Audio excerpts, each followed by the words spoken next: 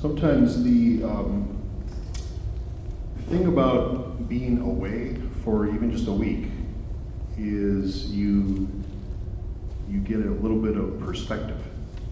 And one of the things that I was glad to experience in a room with 1,000 other covenant folk was the reminder that we are a part of something bigger. Bigger than our group here today. And even bigger than all of the people that were in that room.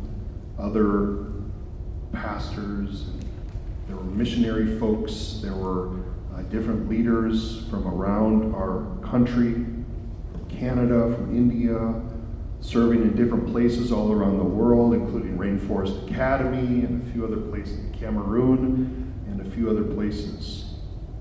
As a local church, we are part of something bigger.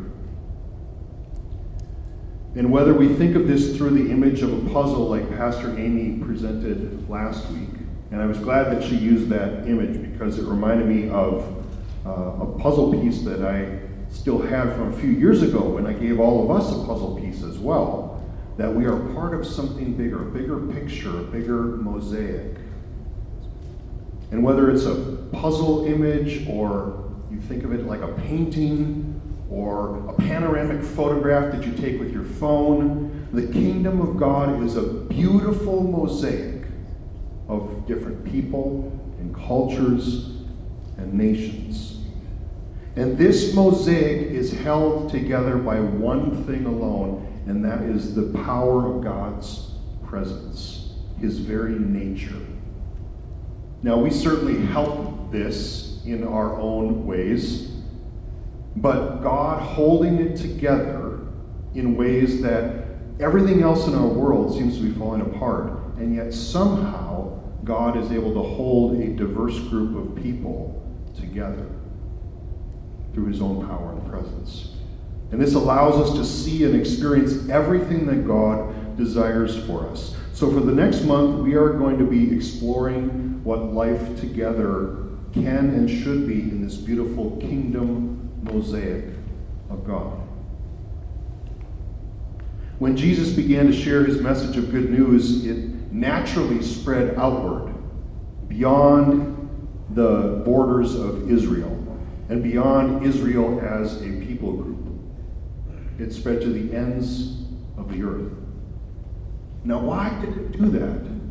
Why does the good news naturally or want to spread? It does because it speaks into souls. It offers love and hope and healing for battered, bruised, and broken hearts and hands and lives. People that are battered and bruised and broken need hope. All of us are in that category in some way, whether past, present, or we will be eventually. The good news illuminates the ways that we drift or walk away from God, from the God who loves us. And it also opens up the way back into his loving arms. The good news reveals God's heart for justice and his work to remove injustice and evil in our world, restoring creation back to what he intended from the beginning. Now we see this healing and restoring work in our relationships with God and with the people in our lives. Now with God, we see it hopefully in a greater way, and with the people that are in our lives, we see healing and restoration in part, not always in full, through our relationships. The Bible refers to right relationship with the word righteousness. Justice and righteousness are two of those kind of big Bible words that are always linked together. And they are inseparably linked because they reveal the heart of God. Righteousness is all about being in right relationship with God. It's not about being holier than thou. It's about you and God being okay, being good. Like when you say, are we good? We're good.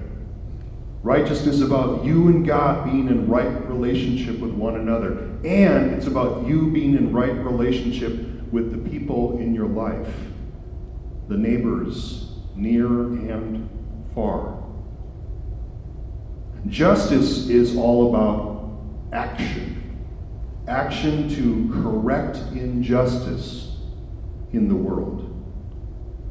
Now, the reason that God links these two, or I would put almost like, like a barbell has weights on either end. If you have justice and righteousness as each of like a weight, that bar links those two together. You can't separate justice and righteousness. Ideally, justice, the pursuit of justice, leads to righteousness, and righteousness, that restoration and right relationship with one another, actually promotes and brings more justice into the world. Why are these two ideas important? They're important because God actually begins with this in the Bible. Genesis 1:27 says that all human beings are created in what? The image of God. And thus, every human being has inherent worth and dignity. This truth reminds us that all human beings are created equally in God's image. And we know that sin, unfortunately, has distorted this, and the image of God in some people is marred, or almost like a mirror that has gone opaque. Sin distorts our thoughts and actions and relationships, and unfortunately, we know this far too well. It is a corrupting influence in our world. And so when I was gone, and they released the video of the death of another young man, we're once again painfully aware of the results of sin, and our hearts hurt. And we cry out, "How long, O Lord?" And unfortunately, this has become too common a refrain. So as a church seeking to follow and serve the Lord, let us again turn to the Word of God to center us and guide us through our thoughts and steps. That should always be the primary thing that we're turning to. The primary influence that we're allowing into our life. The primary message that should be guiding us over and above, and sometimes apart from all other messages. The Bible isn't shy to call out injustice, and it does this perhaps most boldly in the Old Testament prophets. All throughout those biblical prophets, there is a repeated refrain speaking against all unjust, unethical, and unbiblical powers and practices, both for the nations and especially for God's own people. Thus, the prophetic books of the Bible are a disrupting voice. And in some ways, we can say this about the gospel. The gospel is meant not always to comfort. Sometimes it needs to disrupt us out of whatever we're feeling or going through or unaware of. It's meant to turn us closer to God. So today we're going to just do a quick overview of the book of Amos, and you have this sheet. I kind of put this together from the Bible Project, and if you go on BibleProject.com, we've used some of their images before. You can go on and you can download all of the various Bible book summaries that they have. It's actually kind of cool. They have videos that you can watch as well. And we know that in the book of Amos, the kingdom of God had split into two groups, the north and the south. That had happened a long time earlier. And the southern kingdom of Judah had its capital in Jerusalem, and the northern kingdom was still called Israel, and its capital was Samaria. And finally, the north reached what we would say the pinnacle of power and wealth and what we might call success. At least how we would imagine that in America today. The king of the north was Jeroboam II. You can see it on the bottom of the first page of that handout. Jeroboam II reigned for 41 years. He won a lot of territory. He gained prestige. He brought a measure of peace and prosperity to the people, but he also allowed idolatry and injustice, and actually he turned out to be one of the most evil and corrupt kings of all. He was politically powerful, and the nation enjoyed economic success. Their 401ks grew, if they had them, and they had military peace, and people that were in positions of power and prestige thought everything's going just fine. Little did they know, everything was not fine. The rich and the powerful loved this king because they found success and strength, but in the midst of it all, God saw the truth. This power, this prestige, the peace, the ease and comfort that the people had was built upon worship that was fake. It was full of idolatry. There was terrible injustice. There was exploitation of the poor. There was complacency. People were sold as slaves for a pair of sandals. And Jeroboam himself refused to repent of his and the nation's sins. So you can see things at this point are not going well. That's why Amos is sent. God tends to send prophetic voices at times of great evil. When the nation is not paying attention. When God's people are not listening. And suddenly a prophetic voice comes. Now Amos is an interesting person because he was kind of a normal guy. He was someone that God chose. He was a southerner, the southern kingdom, and he was sent into the north to speak a word of harsh judgment. So you can imagine how well that's going to go over. When a foreigner basically comes in and says, "You guys stink," and God says so, that's not a message that's going to be received very well. Amos was working as a shepherd. He was used to working with his hands. In this handout, you can see on this front page, if I had to I agree with how the Bible Project has put this together. If we had to kind of highlight one key point in Amos, it's that true worship of God, as it says up here, should always lead to justice, righteousness, and loving our neighbor. And if that's the positive way of stating it, then the negative way of saying it is if those things do not exist, if we are not actively pursuing that, then our worship is false or fake. And actually Amos, in delivering the word of the Lord, ends up saying this to the people. That God doesn't want our fake worship. In fact, it angers him. Amos explores the relationship between God's justice and mercy because God, if God is a God of justice, he must confront evil. And at the same time, he's also wanting to draw everything back to himself, draw everyone and restore people and nations and indeed all of creation. Almost like a return to that Garden of Eden moment before sin entered in. On the inside, or page 2, it kind of has a summary of the book of Amos. The opening bits are chapters 1 and 2. And this is where it's actually a pretty cool way that God goes about this. So he sends Amos from the south to the north to speak a word. But he's smart.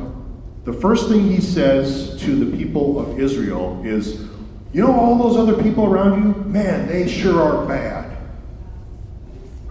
Don't you agree? They're doing a whole bunch of bad stuff." accusations against the nations. But you can see in the drawing, God's ultimate purpose is that he keeps closing in, almost like going around, circling around the drain. And eventually he lands with his own people, the nation of Israel. And then Amos turns the word to an accusation against God's own people. You can see it says, the parties over people. And these are just a few of the things that were happening. The wealthy were ignoring the poor. They were selling them into slavery. They were denying them legal representation. And ultimately God says, you thought that being my people was a great privilege. And it is. And it should have led to much blessing, and it did. But with great privilege comes great responsibility. When I call you, I'm giving you a responsibility to be a blessing to the world, and therefore, since you have not done that, there are great consequences for this.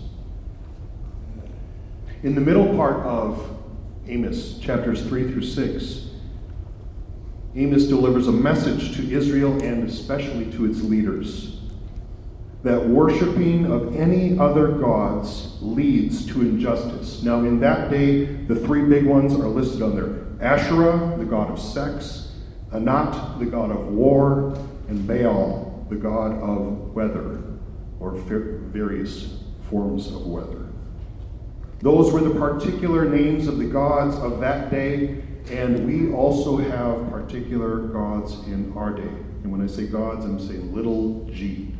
Some of them are actually similar to these, but we also have our own gods.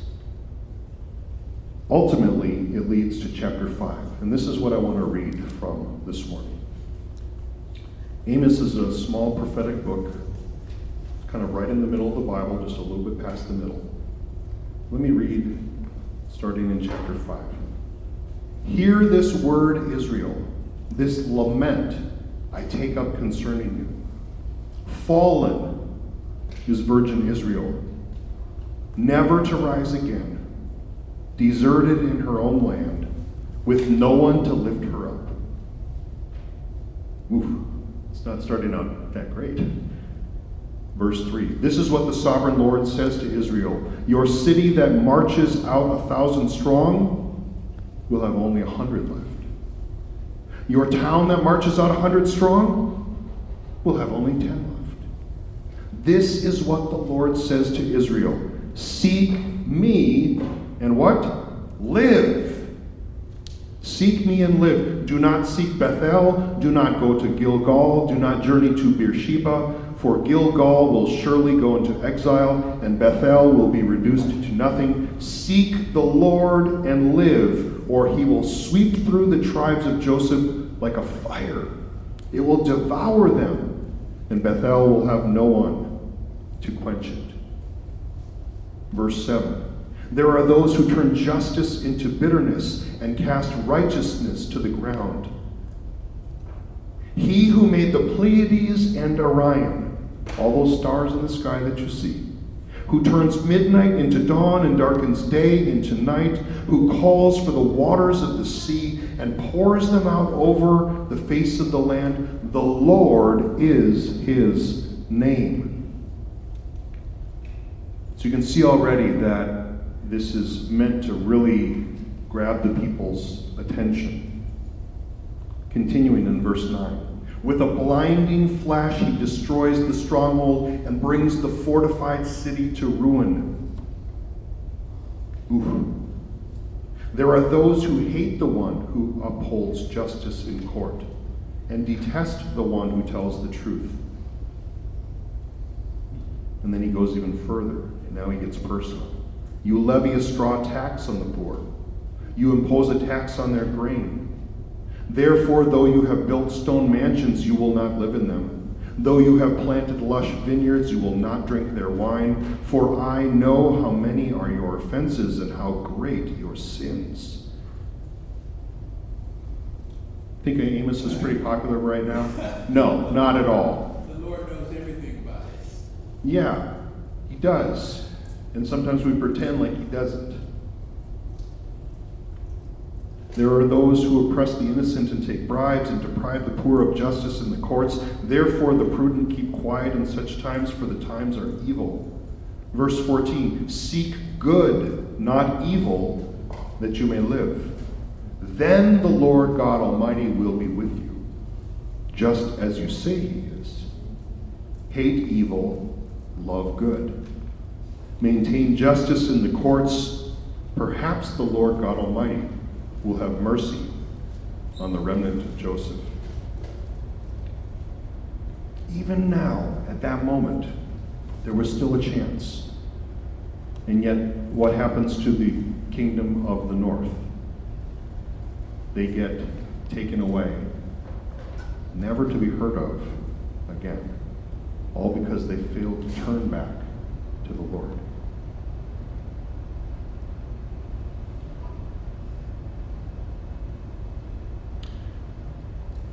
What God really is looking for, he says in the very end of chapter 5. You can see it on the bottom of that page. After Amos has basically said, everything that you're doing is a sham. And then he says, this is what the Lord desires. Verse 24, let justice roll on like a river, righteousness like a never-failing stream. There's a bunch of songs written from that verse. See, we like to focus on that verse. We don't like the fact that God has just said, I despise your religious festivals. Your assemblies are a stench to me. I have to say, I did not like reading this again this past week. Even though you bring me burnt offerings and grain offerings, I will not accept them. Though you bring choice fellowship offerings, I will have no regard for them. Away with the noise of your songs. I will not listen to the music of your harps. Instead, let justice roll on like a river, righteousness like a never-failing stream. That word justice, the one that's listed on the top of page 3, in the little black box there, it kind of has a good summary. It's the concept of actions taken to correct injustice. This word alone shows up over 200 times in the Old Testament, and justice and righteousness always show up together in the book of Amos. They're never apart. Justice and righteousness actually are paired almost 40 times in the Old Testament alone. Justice, in fact, becomes the foundation of righteousness and actually helps us live in right relationship with God and neighbor. Let justice flow like a river and righteousness like an unfailing stream.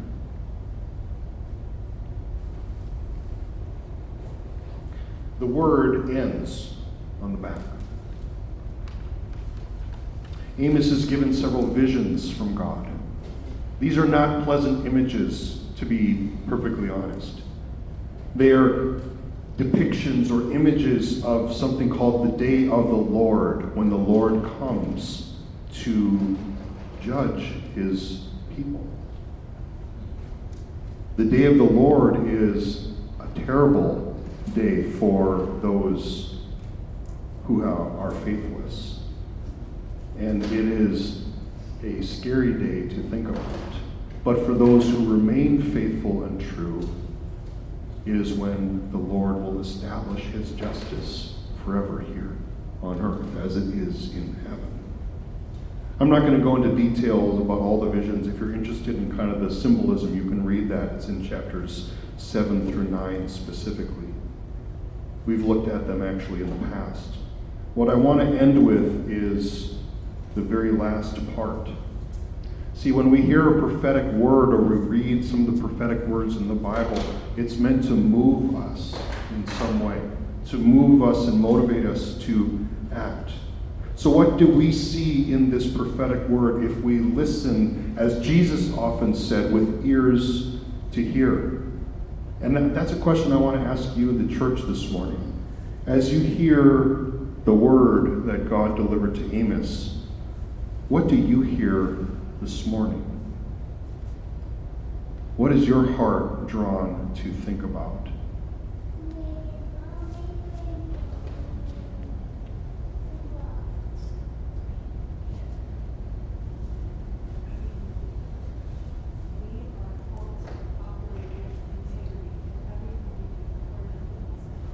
We are called to operate with integrity in everything we do, or nothing else matters. Is that what you said? Or nothing else matters. Integrity is where our inside and our outside are in sync. Yeah, that's true. What else does Amos cause you to think about in our day and in our age? It makes me think about how the enemy of our souls has blinded the minds of people to keep them from righteousness. The work of the enemy is meant to keep us from righteousness and justice. The enemy does not want us to be in a right relationship with God and with people around us, near and far. The enemy does not want us to engage in the work of justice in the world. There's a lot of things that we could say about God's sense of justice. We're not necessarily talking about retribution here. We're talking about justice in the sense of, if you are in a position of power, prestige, you name it, we have this duty, this responsibility to stand in the gap for those without a voice. That's part of the biblical mandate. Yeah. What else? Maybe one last thought, and then we'll wrap up our time here. Speak up against the norm. Speaking up against the norm? Yeah. Today, everybody just lets it go because it's normal, but we need somebody to speak up against it. God is a God of grace and mercy. He gives us chance after chance after chance. But it's all designed to cause us to turn back to Him. That's one of the reasons why I want to make sure every Sunday that we are in the Word as much as possible. Because it's what actually grounds us and keeps us connected to God. Yeah, Ezra.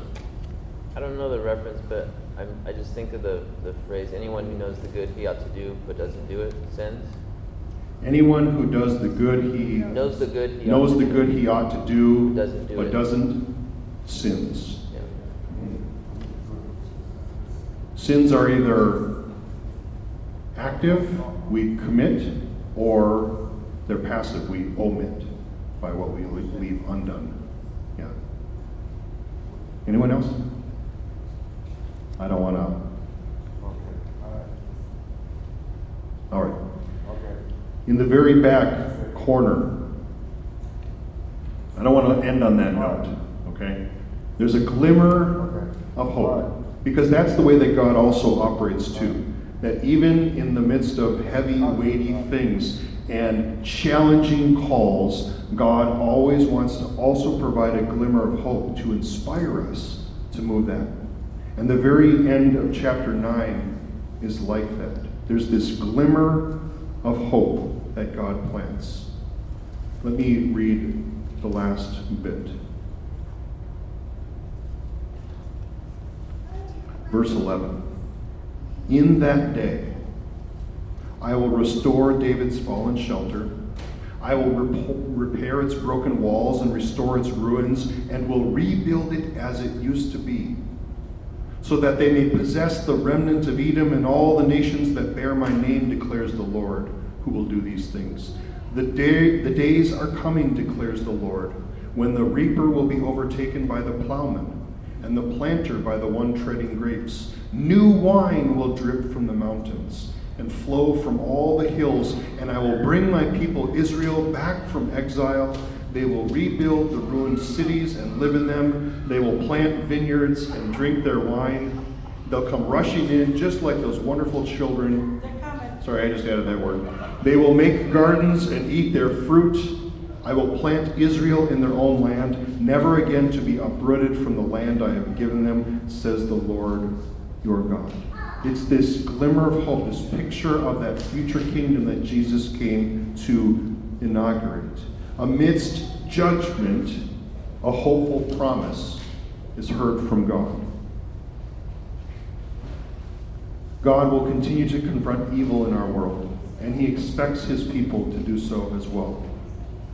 And it is this that will allow us to fulfill God's mission for his people, to be a blessing to the world in all of the ways that bring about love and mercy and justice and hope in our world. If we are to live as God intends, then we must join with God in what he is already doing here on earth. Some of you might know this, but I'm sure a lot of you do not know the specific wording. But the Covenant Church, the group that we're part of, has a mission statement. And this is the mission statement of the Covenant Church. We join God in God's mission to see more disciples among more populations in a more caring and just world. That's the aim that we're always going for. And one of our mission priorities in the church is to love mercy and do justice. We'll speak a little bit more about that next week. All of this is meant to point to that kingdom of God that we are a part of. To join God in making things right in this world. A world that is battered and broken by sin and its effects. I find this image at the very end a very hopeful and challenging message meant to spur God's people on. Trust that God will continue to call you in the ways that you need to move forward. That's the way he works in this world. And often he'll press into those parts of you that need a little more prompting, a little more prodding. But in the meantime, we hold on to that glimmer of hope. Church, let's pray, and then we are going to do one of the things that is an act of righteousness and justice, coming to the one table to be fed by Jesus himself. So will you pray with me? God, I pray that even in these harder prophetic words in the Old Testament, that we would be able to once again be reminded that you are indeed the God of justice,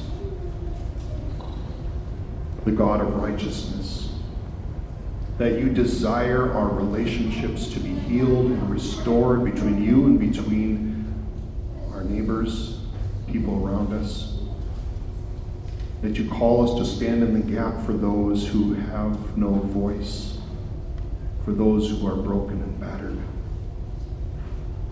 God, our prayer this morning is simply this: may we have ears to hear and eyes to see and hearts to respond. We thank you for the way that you are at work in our lives, and we hope that you continue to draw us and call us forward. In Jesus' name we pray. Amen. Church, we end with this. God is a gentle God, so we go forth with this gentleness in our lives. God is a tender God. We shall be known as persons of tenderness. God is a forgiving God. We will bestow the gift of forgiveness in our relationships with others each day. And we are made in God's image. We will live like we know that to be true, with joy and thanksgiving. God is with you in this. May he bless you as you are sent forth. Amen and amen. Church, have a wonderful week. I look forward to seeing you again.